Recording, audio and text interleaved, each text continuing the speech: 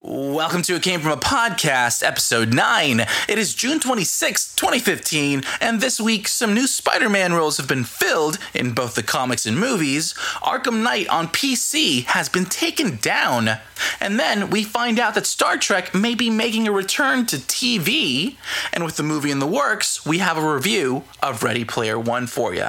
So have a seat and stick around.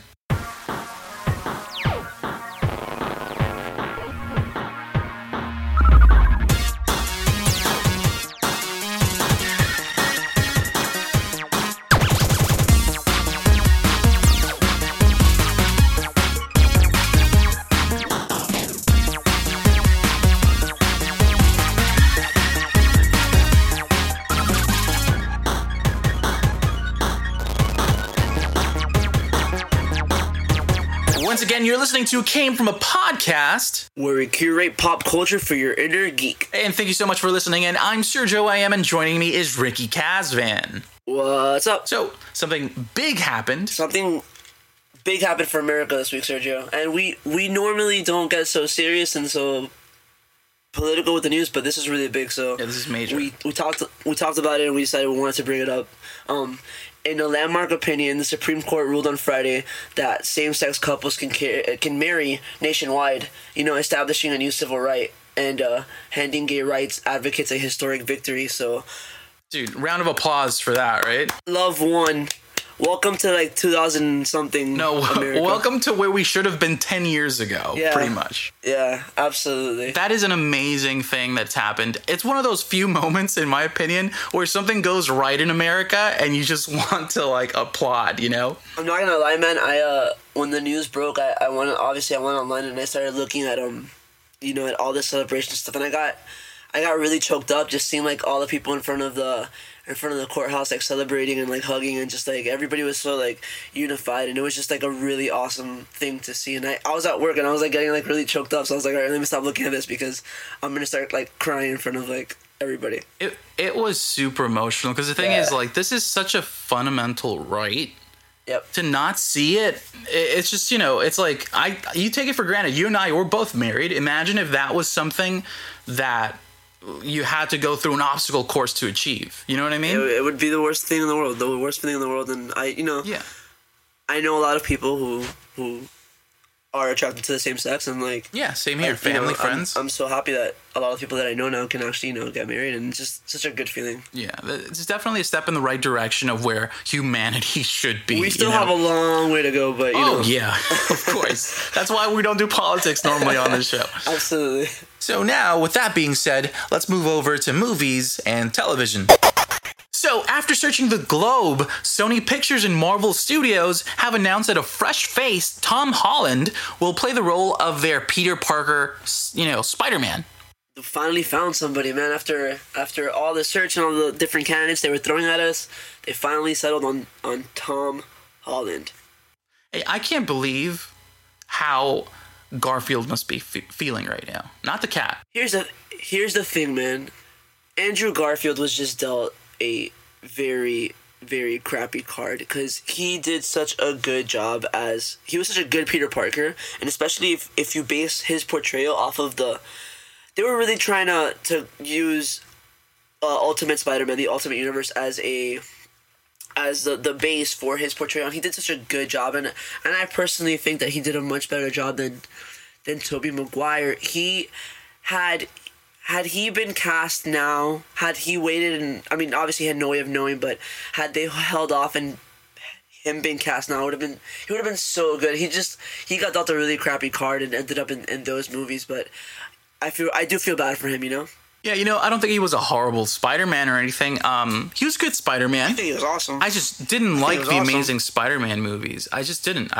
They were fun. You didn't like part one? I think it's okay. There's just too many problems that I can't discuss in the next 10 minutes.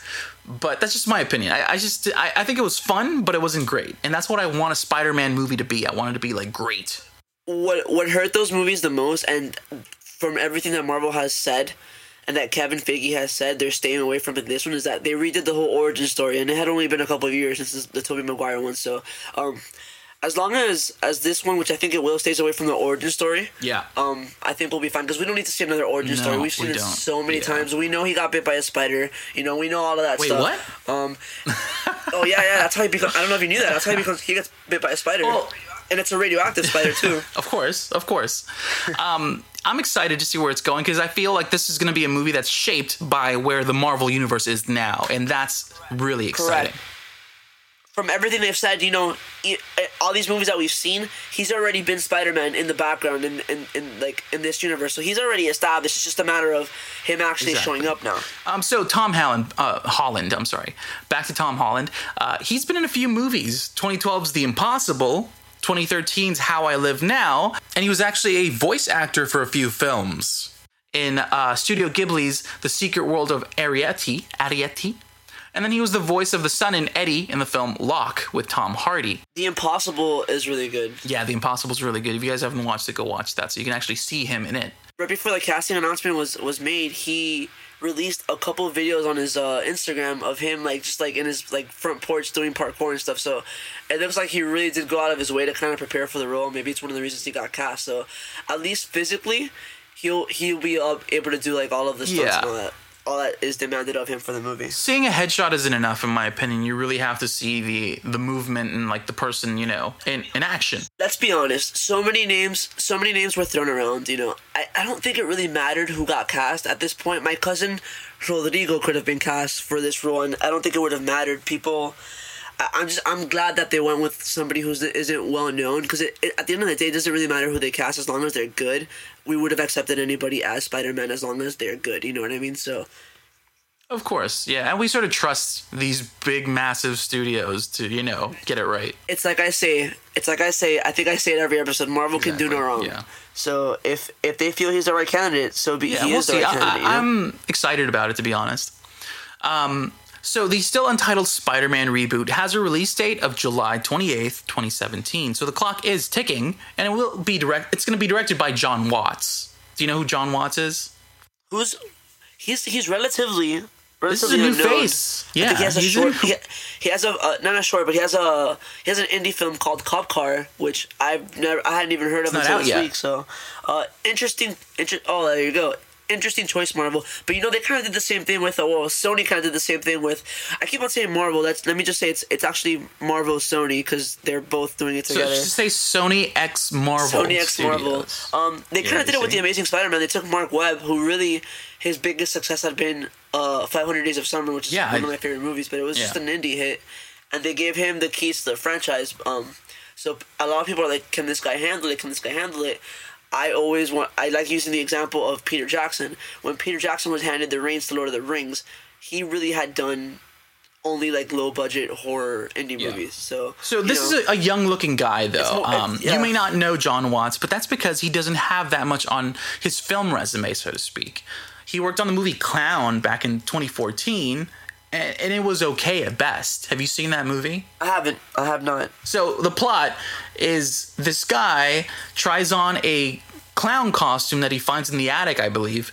And it's this old, dirty clown costume. And then you find out that it is a demon costume.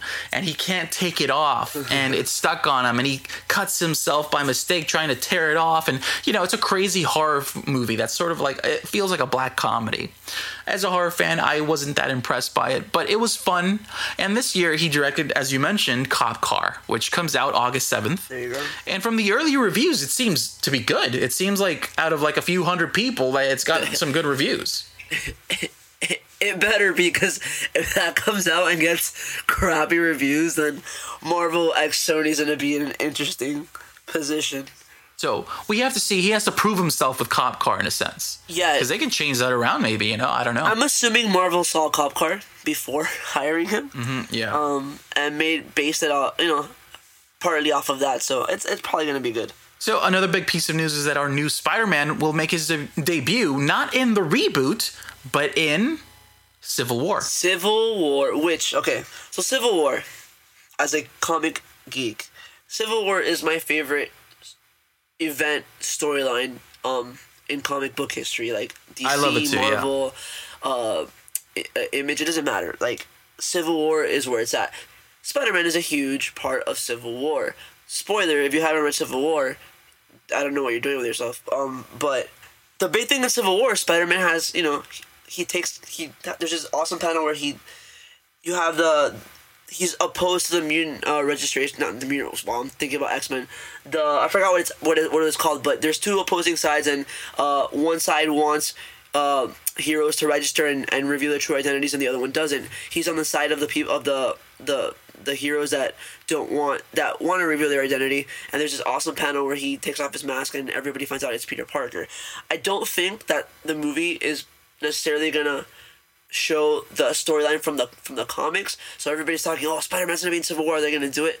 I don't think they're gonna do it. I think this movie's gonna deal more with.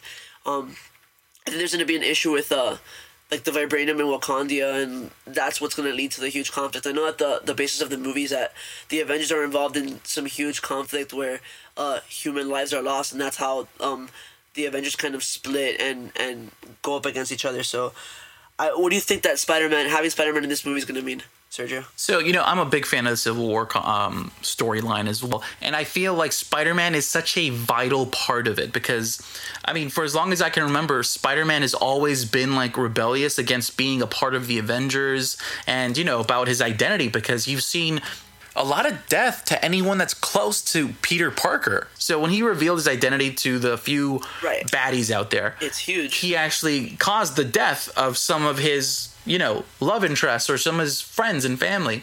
I think it's been a long time since I read Civil War, but I don't remember if it's Aunt May or it's somebody big that ends up getting hurt because of him revealing his identity. So one of the reasons Spider-Man is so vital to the Civil War storyline or story arc is because he's indecisive about things.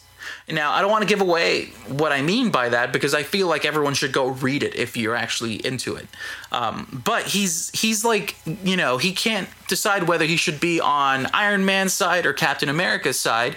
And that's a big part of the story itself. So to know that he's on board for the movie, I'm extremely excited about this. This is what I've wanted since day one of the announcement of Civil War. That's what everybody's wanted, yeah. So, I can't be happier about this. I don't think he'll be that big of a part of the movie. I don't think he's going to be a main focus at all, but I think he will be in there, and they'll hopefully give him something interesting to do. I think they have a ton of potential to release a major character as one of in a role like this, instead of having him, okay, here, we're gonna give you a quick movie about who he is, and then here, now you see why he's in this movie, so you can set up his world without really doing an origin story. And by the time it's what you're saying, yeah, by the time you get to the regular movie, he's already established, so you can just jump right into the action, Yeah, you can do something like, hey, we're gonna have, look, I even have Spider-Man on my side, you know what I mean? Like, oh, Spider-Man exists, and then you can get into that story. So it's exciting news. I'm very happy about it. Me too. And while we're on the topic of Marvel really quick, they actually showed Ant-Man to the press this weekend. It's gotten a lot of good buzz, which I'm really happy about because I really wanted Ant-Man to do good. They say it's like the weirdest movie that Marvel's put out. It's even weirder than Guardians, but like in a good way. So I'm really looking forward to seeing Ant-Man. You know what? Did you see the Japanese trailer for it, by the way? The Japanese one, no. I've probably seen every other trailer, though. There's a Japanese trailer floating online, and apparently it tells you the entire movie. The entire movie. Oh, man. Yeah, I'm not going to look at that. It is like the entire movie summarized in like a little over 2 minutes. I completely ignored it, but a lot of people on the comments are saying that they're super excited because of that and of what they saw. So I'm thrilled. We're going to go watch it, dude. We're going to go watch it. If you go watch Ant-Man, guys, supposedly there's actually 2 after the credit scenes that are really, really big and set up phase 3, so stay for after the credits. And as a heads up, since we're talking Ant-Man, I'm receiving my Marvel Core subscription box of Ant-Man, which I'll be reviewing this week, so keep an eye out for that as well. Nice. After Secret Wars, when Spider-Man is released, Miles Morales will be the Spider-Man of the new Marvel Universe, not Peter Parker. This is pretty big. They're giving the reins to the kingdom, the keys to the kingdom to a character that is not Peter Parker. I think it's a really good move. It's really progressive of Marvel. Miles Morales was a huge hit in the Ultimate Universe. A lot of people say he was even better and more fun to read than Peter Parker was. So, what do you think, Sergio? I've heard a lot. I've heard back and forth. Like, I've heard some people either love the Miles like story arc, He's fun, and some dislike it. I haven't read it, so I can't really tell you. But I have it literally waiting for me on my tablet. The thing, I'm excited about it because it's something different than, oh, here's Peter Parker again. You know what I mean? I'm not saying that the Peter Parker story is boring. I'm just saying that it's been told. We've seen it many different times already. Yeah, and Peter Parker's still gonna be. He'll still be in there. He's just not going to be Spider-Man, at least not for now. They also announced that they're going to release an animated series based around Miles Morales, and he's being voiced by my favorite rapper, Childish Gambino, who's also Donald Glover from Community. So yeah, I'm really excited about that. Yeah, but, good things. Good things. Good things. So, Sergio, you a Star Trek fan or no? I'm a fan of the early first Star Trek, and I sadly have not seen enough of the other Star Trek. I'm sad to admit it, but I will catch up to it. I grew up on Star Trek and Star Wars. I grew up on both. My dad was a huge fan of Star Trek, and I got into it really, really young. It's one of the staples of my childhood, and I've been really sad because it's been off the air, even though we've had these amazing movies from J.J. Abrams. Yeah, it's been off the air for a while now, but we got some news this week that it could be returning to TV on a pitch by a fan, which is crazy. His name is Michael McQuarrie, and he has a fan creation called Star Trek Uncharted. He's been officially asked by Paramount to go in and pitch the story.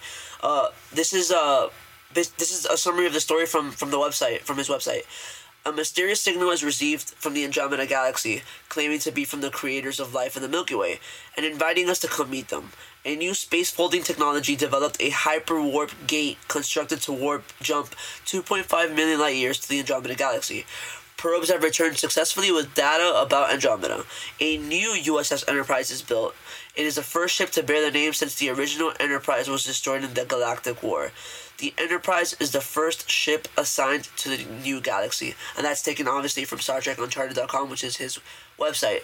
So I'm really excited by the prospect of Paramount actually going out and getting a fan to come in and pitch. That could change the game for a lot of things. That's huge, and that's awesome. I mean, a lot of our favorite, like, either sequels or additions to universes we're attached to are just made that much better when a fan or someone who's attached to the project is a fan of the content. Absolutely. So seeing something like this is just super exciting. The thing is, when you take a super fan, I mean, this guy has been developing his story for 20 years.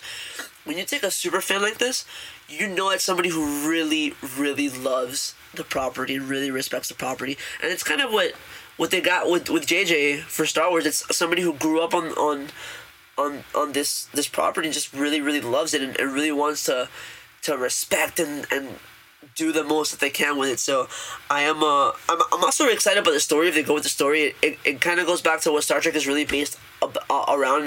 That's exploration. That's one of the big staples of Star Trek. So it really looks like he wants to keep that the center focus of the show. So I mean, I kind of hope. I mean, next year is the 50th anniversary of Star Trek on TV. So if they don't have something on TV by next year, it's a huge missed opportunity. I keep on talking about this with my friend Jim. Yeah, it's a huge missed opportunity if Star Trek is not on TV by next year. So yeah, and you know what? People keep matching up Star Trek with Star Wars. That's been around forever, and I feel like Star Trek should be around. Yeah, and there's all those people that Star Trek versus Star Wars. I don't see. I love both. Why can't you just love both? They're both awesome, So yeah, it's different. Yeah, of course, they're different things. They're not the same. Yeah, they're not competing with one another. We also have some movie much. news though for Star Trek. Star Trek Beyond, the third movie, officially began shooting this week, and Chris Pine and Zachary Quinto, who play Kirk and Spock, they've renegotiated their deals to include a fourth movie for about $6 million an actor. Now, take into consideration, Chris Pine, who was relatively unknown at the time, only made $600,000 for the first movie. So $600,000 is still something. It's okay. Yeah, but it's not $6 million. Yeah, I know, but I mean, like me personally, $600,000, still something. Basically, Homeboy came up though. Yeah. He came up, and he's rumored to be the new Green Lantern, so the new Hal Jordan. Ooh, so interesting. We'll see how that pans out. I'm massive. We'll see how that pans out. I'll be there at Comic-Con when they make that announcement. If they make that announcement, so it should be fun. All right. So you mentioned as a kid you've seen a lot of Star Trek, right? Oh yeah, a lot. Like basically all of it. So as a kid, I did end up seeing random episodes of the first Star Trek, and that's how I got into that. But one thing that I did see a lot because of my mom was X-Files. I don't know if you've seen X-Files when you were younger. Yes, of course. And my dad was really big on X-Files too. So X-Files is something I grew up with, and my mom would watch it and let me watch it with her, and I get terrified because it felt so realistic as a kid, at least, and it was so creepy. That's what I remember it for. Now, it was very creepy. Yeah. Entertainment Weekly released some exclusive photos of Mulder and Scully this week because they are bringing it back. And I mean, it's just Mulder and Scully, but I'm super excited about this. I don't know about you. I am doing. It's weird because all these things are coming back now. Like from all these, they're doing it with Heroes, and they kind of did it with 24. I think it's a good time to bring X-Files back. We never really got closure on Scully and Mulder's story. So they had that one movie that was pretty. I saw there was 2 movies. I saw the first one. I didn't even bother with the second one. Did you see the second one was crap. Yeah, that's what I saw. It was bad. It doesn't have anything to do with the overarching story either, right? The second one. No, I don't believe so. I haven't seen it since it came out, but it was okay at best. I mean, I saw a picture that came out. It looks like Mulder being Mulder and Scully being Scully. Exactly. Yeah, that's what they look somehow a little bit younger or just newer or something. I don't know how to put it. Well, but yeah, older, so that's exciting. They're old. They're older. So yeah. I just want to see them. I want to see them get it on. Whoa. There's so much sexual tension between those 2 characters. While we're on the topic of aliens, as you know, they're making a new Independence Day movie. 20th Century Fox actually held a live stream of a press conference on YouTube this week, where they announced the title of the new movie. It's called Independence Day Resurgence. All right, let me cut you off for a second. What they did, which is super interesting, they held a press conference, at least for us in Miami Eastern Time, 9 p.m. 9 p.m. 9 p.m. And they announced it the same day, so there was no build up toward it or anything. It was literally, hey, we're gonna have a press conference. Boom. Yeah. And they had some guy from YouTube come in and talk about it. And did you see that? That back and forth with the audience was sort of awkward a little bit. Really, really awkward. I don't know. They didn't have any microphones to pick up the audience, so you would only hear the host. And it felt like no one was responding to him. There was one point where Bill Pullman was talking, and he was saying how he would go out on the street and people want him to do that super famous speech, which is the best movie speech of all time. And then the guy who was moderating it was he was kind of trying to get him to do it, but then he didn't want to do it. So he asked, he's is there anybody in the audience who wants to do it? And nobody said. It was just really awkward. Yeah, I know. The guy was probably thinking that it was all press. That's the thing. Yeah. It's not a crowd of fans. It wasn't fans. Exactly. And also, they showed a video, and they're like, we have something to show you. And it was literally a bumper of the name, which is Independence Resurgence. Yeah, Independence Day Resurgence, right. And I was expecting a trailer, and it was just text flying in. How about that, guys? And no clapping. You know what was cool? What was cool is that they were the press conference was held on set. You could see the actual the lab in the background, they had the ships. They looked awesome. So that was awesome. pretty cool that they did it from and they actually, they had all a majority of the original cast is there, except guess who? Except for Will Smith. Of course, except for Will Smith, because I think he's against doing anything now because he's in fear of his career being crappier. I thought about that and then I realized they're shooting now. And so is Suicide Squad. So I think that's a big... True. That's probably the main reason. It was probably a scheduling thing. Because when they first talked about an Independence Day sequel, I know that he was in talks for it, and then it didn't go through. And I feel like Suicide Squad was probably the main reason he didn't do it. Which, you know what? I can't really blame him.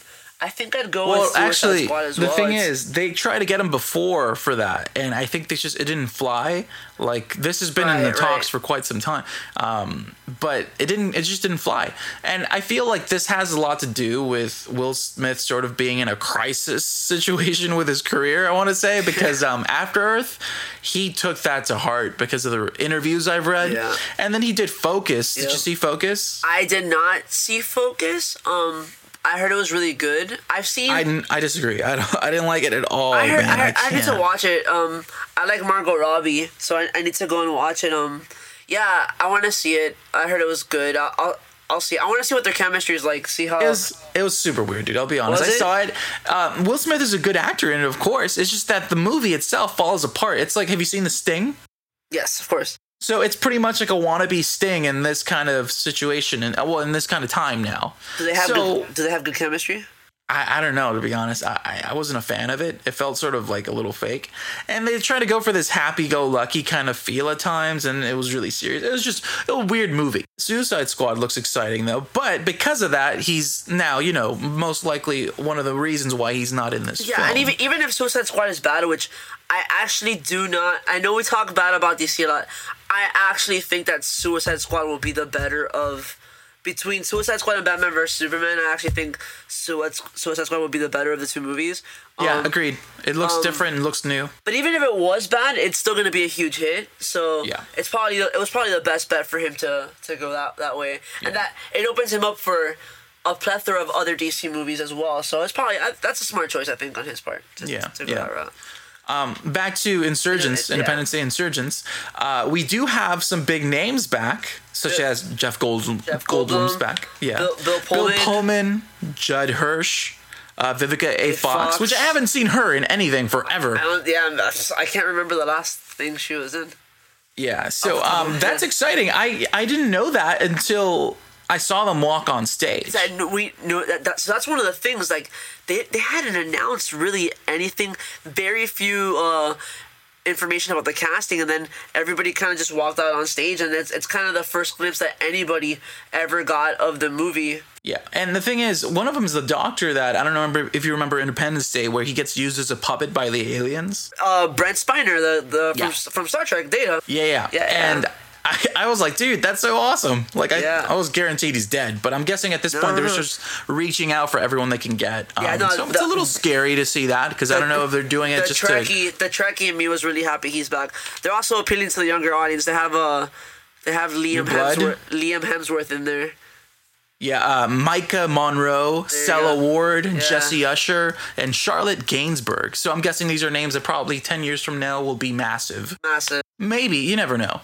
So that's exciting to see. I wish there was a trailer attached to this press conference, because it was dull, to be honest. It was really weird, and it felt last second almost. I don't think they've been filming long enough to get a trailer. We got some pictures, but even if it was dull, the concept of it is cool, and I hope we see some more things. It kind of, since I'm going to Comic-Con, part of me was like, hey, this would have been kind of cool to do at Comic-Con, and but you know what? It's I'm cool with being able to sit at home on my couch and see it on YouTube. It's still exciting.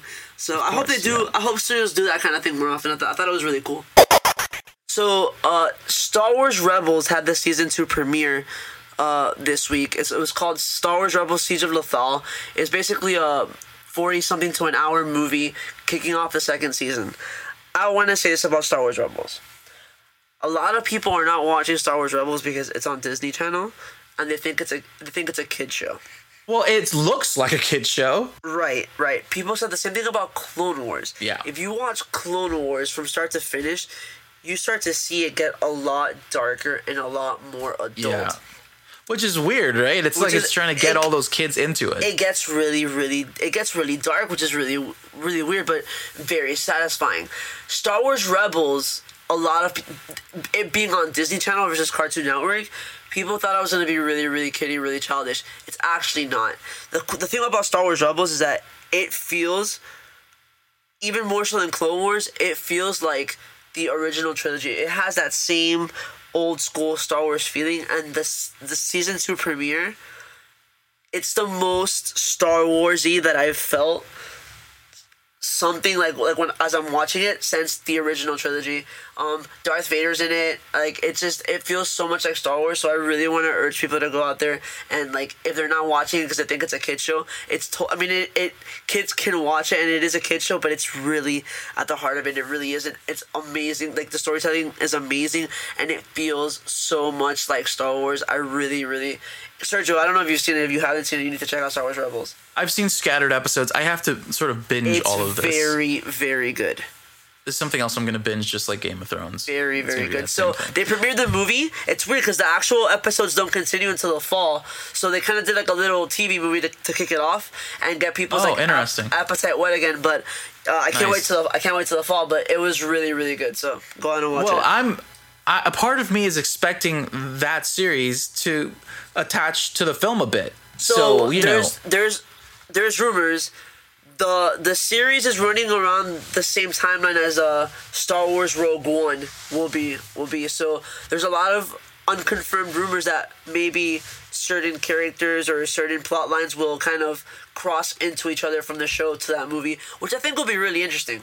Yeah, it sounds interesting. I'm super excited about it. I'm gonna binge it. Everything's canon now, so anything is possible, and it would be very it'd be a missed opportunity, I think, if they didn't include something from the show in one of the movies. Yeah. Are you a fan of Harry Potter? Yeah. So how would you feel about a Star Wars x Harry Potter mashup? No.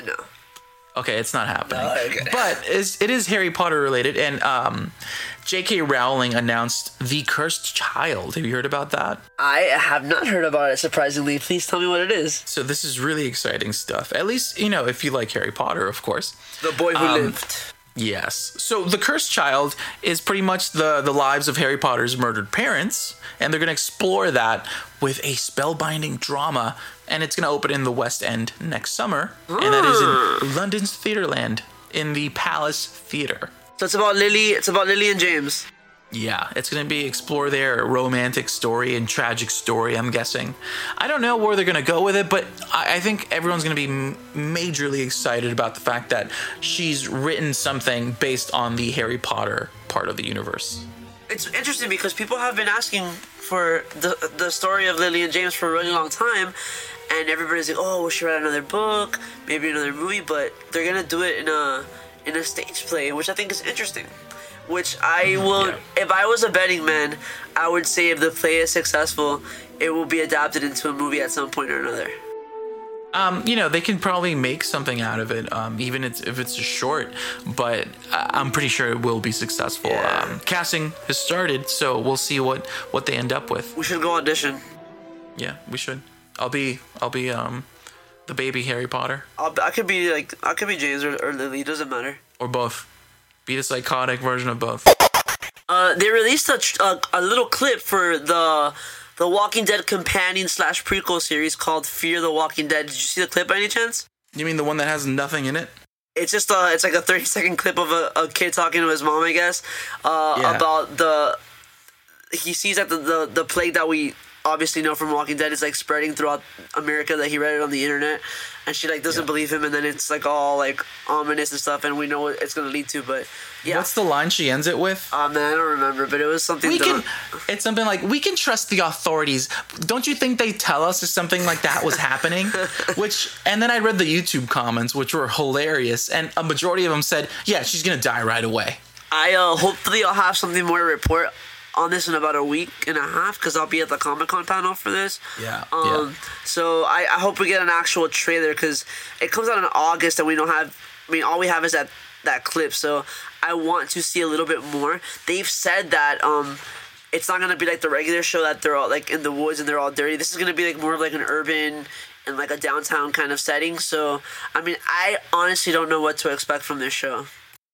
Well, I mean, I don't either, because of that one part where they have a teaser trailer where it's just some skinny dude with his shirt flapping around and he's running away from something. Yeah, it's but weird. You never get to see what it is. And that was it. And that's literally as teaser as it gets. I got a little upset. Show a zombie or something. Those people know what they're doing. So I'm optimistic about it. Hopefully it's good. Yeah. So we'll see.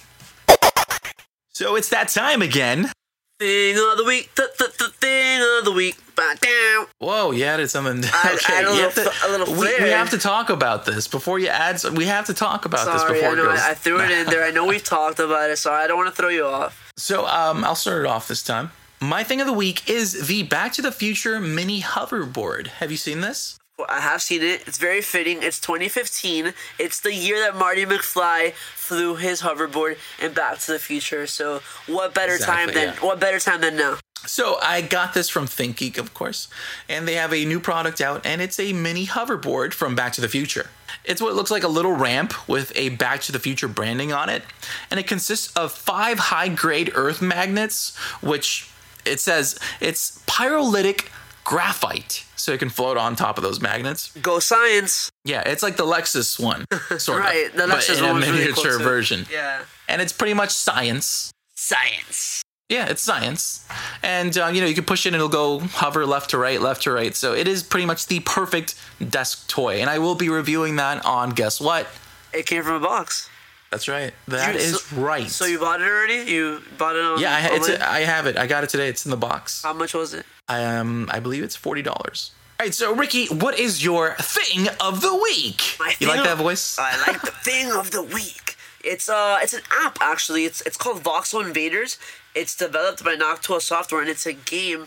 So which we're gonna review on the podcast this week. I read Ready Player One, and ever since reading it, I've been on a huge 80s kick. So I've actually gone back and I've downloaded like a bunch of old school Atari games, and I've been playing games that I was born in 87, so I missed the whole Atari phase because Atari had already closed down.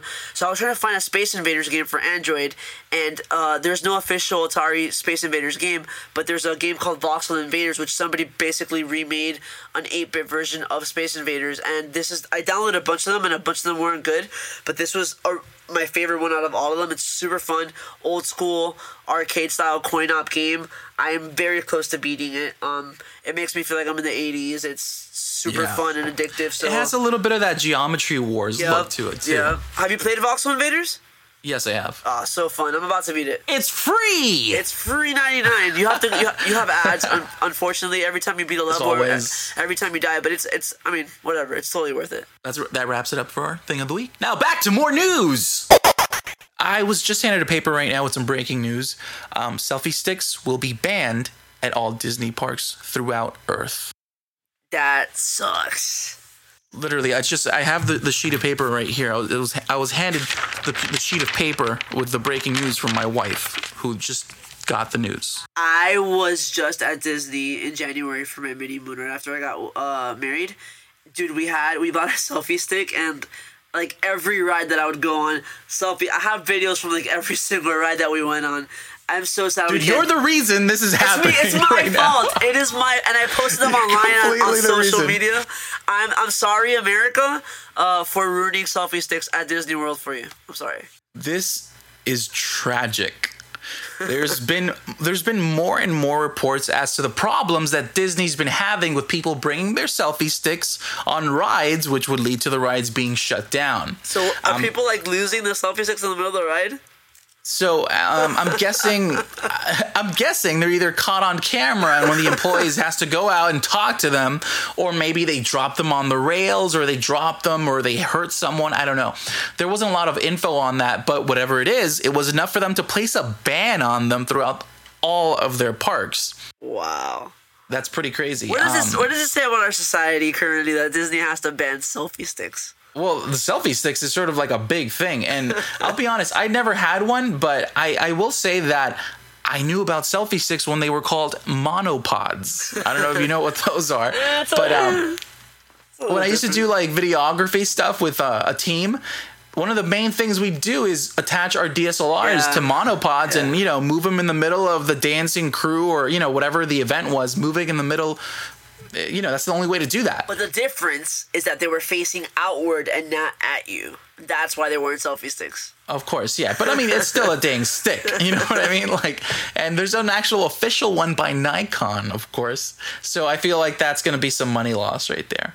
So starting June 30th at Disneyland in California, before you enter the park, on bag check, if they find a selfie stick on your bag or person, you will immediately be arrested. You'll be thrown into Disney jail. Trust me, I have heard horror stories about Disney jail. You do not want to go to Disney jail. You know all those horrible things you hear about jail, like all the gangs and the stuff that we can't talk about on this show. It's pretty much 4 times as worse in Disney jail. Mickey's gonna make you his prison B. That was a lie. You will not get arrested. If they find you have a selfie stick, you'll be able to check it in and pick it up on the way out, or you have the option to leave it in your car or hotel, which is them saying, just don't bring it. Just don't bring one. Yeah. They're also having employees throughout the park keep an eye out for them. Maybe if they catch you with one in the park, they'll send you to Disney jail. I wonder if there's one guy whose entire job at the park is to look for selfie sticks. Well, they're telling everyone. That's the thing. Like, everyone, including the guy who sells hot dogs. Even, like, Mickey. I can picture, like, some Mickey there taking a picture with somebody. And, hey! You can't do that! I don't know. That's my Mickey right there. Exactly. Oh, and I was just handed another piece of paper. Hold on. Can you hear it? Breaking news. With some more breaking news. Selfie sticks will be banned at Comic-Con as well. Well, there goes that plan for me. So, yeah, go back to your bag and take that selfie stick out before... Oh, wait, it's too late. It's already ruined. No one can bring it. All right, so in order to better compete with Spotify and Apple Music, Google is ramping it up with a free ad-supported version of Google Play Music. That's about it. That's all the news I have on that end. So, Music Wars... Yeah. I think it makes sense. I sort of find it funny that this happened right after the Taylor Swift ordeal. Did you hear about that? Taylor Swift in the news again, right? What is it? She wrote a letter to Apple, or she made a comment to Apple? She wrote a blog post, of course, because come on, it's 2015, okay? Come on, letters. Sorry. Letters. And, in the letter, she wrote about how Apple Music does not pay artists during the free trial of its users, which makes sense. I think it's a little foolish on Apple's end, right? I mean, it's not like they don't have money to pay. Right. But, so that's it's a good argument. But the thing is, she's defending the indies when, she's not really what you'd call a small independent little artist. And the weird thing is, like, the next day, Apple, I don't want to say caved, but Apple was like, you're right, we're going to pay you. Yeah, so, and I'm guaranteeing you that the reason they did that is because she has such a big push on the whole streaming music thing going. That girl has so much power, it is ridiculous. It's always weird to me, too, because I don't listen to her at all. But to know that she's so big, it feels like, oh, okay, well, I don't at all. I hate to admit I am a fan of her music. T-Swift? You're a T-Swifter? T-Swizzle, dog. It's all about T-Swizzle. So... Now back to Google Play Music. If you try it out and decide to pay for the service, you then get access to offline music, create your own playlists, listen to your music on any of your devices. I'm guessing access to more music, and then you also get ad-free, offline, and background features for music videos on YouTube, which was, I think, the YouTube Music Key that they introduced a while ago. That's in beta, I believe. So give it a try. It's what I use, so I can definitely recommend it. Ricky hates it. I don't hate it. The one I hate is Tidal. I don't hate Google Music. All right. Oh, well, that's good. Okay, I'm glad. I love everything that Google does, wholeheartedly. I love everything Taylor Swift. T-Swizzle. Right now, we're going to move over to games because something sort of really funny is happening, in my opinion. I don't know if you know about this, but have you heard about the game Arkham Knight? Of course. It is like, what is it now? Like the 5th Batman game? There was Arkham Asylum, Arkham City. They're running out of titles at this point. I'm pretty sure I'm missing one, but yeah. There's a lot. They're, for the most part, really fun games. I feel like they've... I don't play the new ones as much as I used to when the first ones came out, but... This one's out now. I need to play. The only reason I haven't played it is because I have a lot of stuff coming up, and I know I don't have time for it. The second I'm back from Cali, I'm getting Arkham Knight, and I will be playing it. So, Arkham Knight was, as I mentioned, it was released this week on the 23rd of June, and there's been a ton of reports as to how bad the PC version is. And that is, I'll tell you why right now, because I feel like this is where you're going to go with it. It's because it is a PC port. And by port, I mean as in the game was developed for consoles, and then they do a really crappy job porting it to the PC. Now, there's something interesting about this, and it's that about 2 or 3 weeks ago, Steam announced a new refund policy, and what perfect timing. This is like the reason why we need refund policies on this. That's good. At least you're not losing your money, though. So the reason this is a big deal, this happens, bad PC ports, they used to be a common thing. Now they've gotten way better, I'd say. I remember this happened. It happened with PC, but it also happened with the consoles when Battlefield 4 came out. Yeah. Huge issues, and it was PC, PS4 and Xbox. So I remember that was the last big one that I remember, like it being really, really bad. That people were like it's a big refunding. thing. Yeah. So over on Steam, which is Valve's game distribution platform, for those of you who don't know, there's over 11,000 negative user reviews on the game. 11,000. And from there, here's a few highlights. Thomas Anderson said, "This is why people pirate video games." From FSE7, "Fun game if you like playing with 10 frames per second and having your PC crash to reboot every 30 minutes. And I can't even say this one. Widow Dynamito? Nice. Scored it by saying, "Stuttering Simulator 2015, 30 frames per second out of 10. So yeah, it's pretty bad. I feel like those reviews, I understand why people write them, but it kind of sucks because what you should be reviewing is the content of the game itself and not the performance. So it's like, I feel like all these negative reviews are going to stick, and they're not actually reviewing the game. They're reviewing the port of the game, which kind of sucks. Exactly. Yeah, but the thing is, when someone goes onto the game page and they see negative reviews, it tells you one thing, and it tells you to stay away from it, you know? Yeah. And, the community can vote on the actual reviews as well, so they'll rank up the ones that, for the most part are the popular ones. Yep. But over on the official forums of the game, developer Rocksteady Studios stated that they were aware of the issues, which, come on now, did they just not test this at all? It's ridiculous to release a game that, to have users who pre-ordered your game, which means they gave you money before you gave them anything, and now they face all of these problems. This is not a small indie studio. That's the reason I have a problem with it. What a way to have your fan base lose complete faith in your IP. I'm going to go out on a limb and say that the original plan for this game was to not have it on a PC and probably just a console. It's a last second. That's what a lot of ports are. The bad ports are last second, like, let's just do some simple coding here and and then it's out. Yep. To make things worse, Warner Brothers has now suspended the PC sales of the game, which is just downright embarrassing. Wow. But it seems to be the only thing they've done right at the moment. And in a statement to those who own the game, Warner Brothers said, "We want to apologize to those of you who have experienced performance issues with Batman Arkham Knight on PC. We take these issues very seriously and have therefore decided to suspend future game sales of the PC version while we work to address these issues to satisfy our quality standards," which are complete bullcrap. Shame on you, Warner Brothers. Shame. Shame. For shame. It's a dead man's party. Who could ask for more? All right, so Spielberg is going to be directing a movie. I don't know if you know about this. I'm clearly lying because I know you know this. I know. And it's for a book that's called Ready Player One. Ready Player One, which I read recently, actually. And As soon as you told me you were going to read this, you know who read it? Your wife. Yeah. She devours books like in a day, and it's insane. So now what I end up doing is, want to read this book? I'll give it to my wife because she of course enjoys it, and it'll take me a month to read, and then I'll ask her about it. Which I feel horrible because I feel so lazy about it, and I love reading books. Well, I really think you should read this one, and I'll tell you why. I have it on my tablet. I bought it. There you go. So, Sergio, you know that I like to read a lot. I talk about it with you all the time. I read at least 2 books a month, give or take. I try to only pick things up that I know from the get-go I'll enjoy, but every once in a while, I pick something up that's special, something that, totally sucks me in and doesn't let me out until I'm done with it.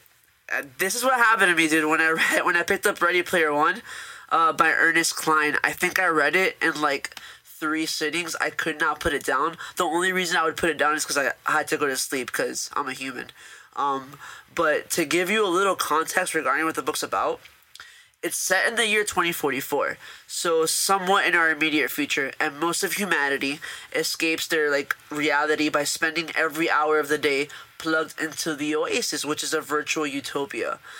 The Oasis it's basically an evolved version of an MMORPG. Using a real life example, it's basically World of Warcraft and Second Life combined and on steroids. Yeah. When programming genius James Halliday, the creator of the Oasis, dies, he releases a video to the public letting them know that his entire fortune is up for grabs to whoever finds an Easter egg that he's hidden in this virtual world. To those of you unfamiliar with what an Easter egg refers to in terms of gaming, it's an intentional inside joke, hidden message, or feature in an interactive work. We see this kind of thing in movies a lot nowadays, containing hidden references to past works of art as a way of paying tribute. The story then follows our protagonist Wade Watts on his hero's journey to try and find the egg. Sergio, you're a big gamer. I'm sure you've seen Easter eggs in games. Yeah, of course. And, for the most part, they're not literal Easter eggs. Right. I sort of would wish that someone would do that already as a kind of a joke. Put like an Easter egg in there. Yeah, and then, that's our Easter egg, because that'd be fun. Like a physical Easter egg in the game. That'd be funny. Exactly. Yeah. But what makes this work of this literature extremely special is it's the material's infatuation with the 1980s. In the book, James Halliday came of age as a teenager during this era, and he basically never grew out of it. Now, the video message he releases to the public following his death, it purposely includes a plethora of 80s references, and the reason you heard Oingo Boingo's Dead Man's Party at the beginning of this segment is because it's the song that's playing in the background during the video message. So because of this and common knowledge that Halliday was obsessed with 80s pop culture, a subculture of people known as Gunters develops, and you basically have the entire world in this fictional future reliving the 1980s all over again. The word Gunters? The word Gunter, by the way, it's a portmanteau or a blend, as it's called in linguistics, of egg hunter. So they kind of combined the two words and they made this cool little subculture out of it. And very early on, we learned that 80s pop culture as a whole will become the key, both literally and metaphorically, to finding the hidden egg.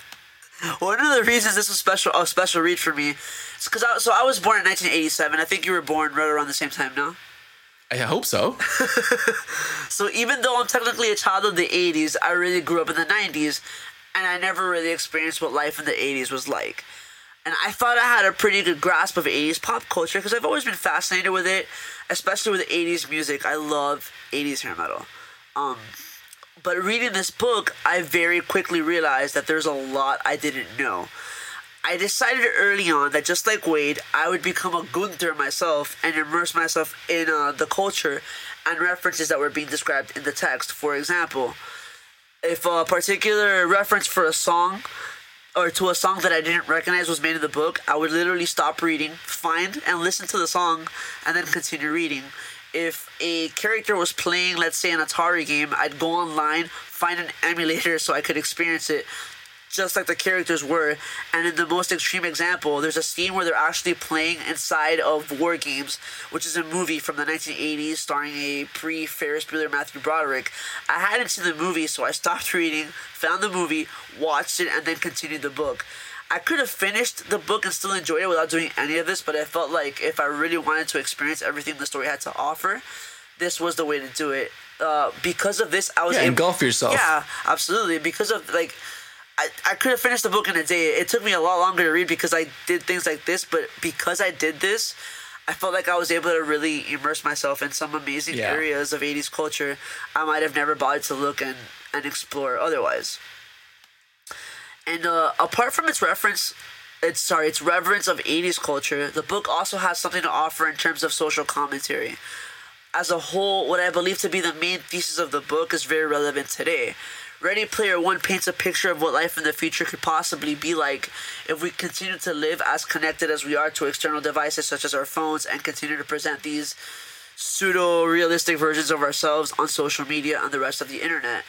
I don't want to sound like a hypocrite because I'm guilty of both of these things like almost every other millennial is, but seeing it presented the way that the book does really pushes you to actually stop for a second and think, hey, maybe I should try to live a little more in the now of my actuality than in the constructed space of an already present and impending virtual reality. That's a lot on that part. That's some thought for the day. That's the thought of the day. I'm going to leave you with that to think about. I think that's my meta moment in like the entire 9 episodes we've done. That was like my huge like meta moment. But since its publishing in 2012, Ready Player One has made a significant imprint. As a society, we've seen a sort of return to and reverence of things from the past, which we've labeled as retro. And the 1980s makes up a big chunk of this. You've probably noticed this, right? All these like old 80s things coming back now. Of course. Even movies. Yeah, even movies. It's just like it's coming back, and it's really cool because there's a lot of things that I'm experiencing now that I didn't experience before, and I'm glad that everything's back. So you mentioned it earlier. Spielberg has signed on to direct a movie based on the book, and the author of the book, Ernie Klein, he's mentioned that he has an outline for 2 more sequels to the book, so there may be more on the way, and I can't stress enough how good of a read it was, especially if you came of age during the 80s, which I really didn't, but I feel You can act like you did. I can lie and say that I did, but I feel like somebody who actually did would get like so much more out of this book than probably I did. So if you haven't read it yet, put on like, I don't know, a Rush CD, watch like your favorite John Hughes movie, and get in the right mood and go and explore the worlds in Ready Player One. It's really fun. And of course, that's it for the week, folks. That was pretty long. That was a good week. A long one, but a good one. Yeah, a good week. A good week to be alive. Once again, I'm Sergio AM. And I'm Ricky Casvan, reminding you to Go to Disney World and use your selfie stick by June 30th. Go, go, go, because you have a few days. I think you should go after and get thrown in Disney jail and experience Disney jail for yourself. I think everyone should at one point. It's a good family experience. It's like a ritual. A coming of age thing you should go through, I think. Yeah.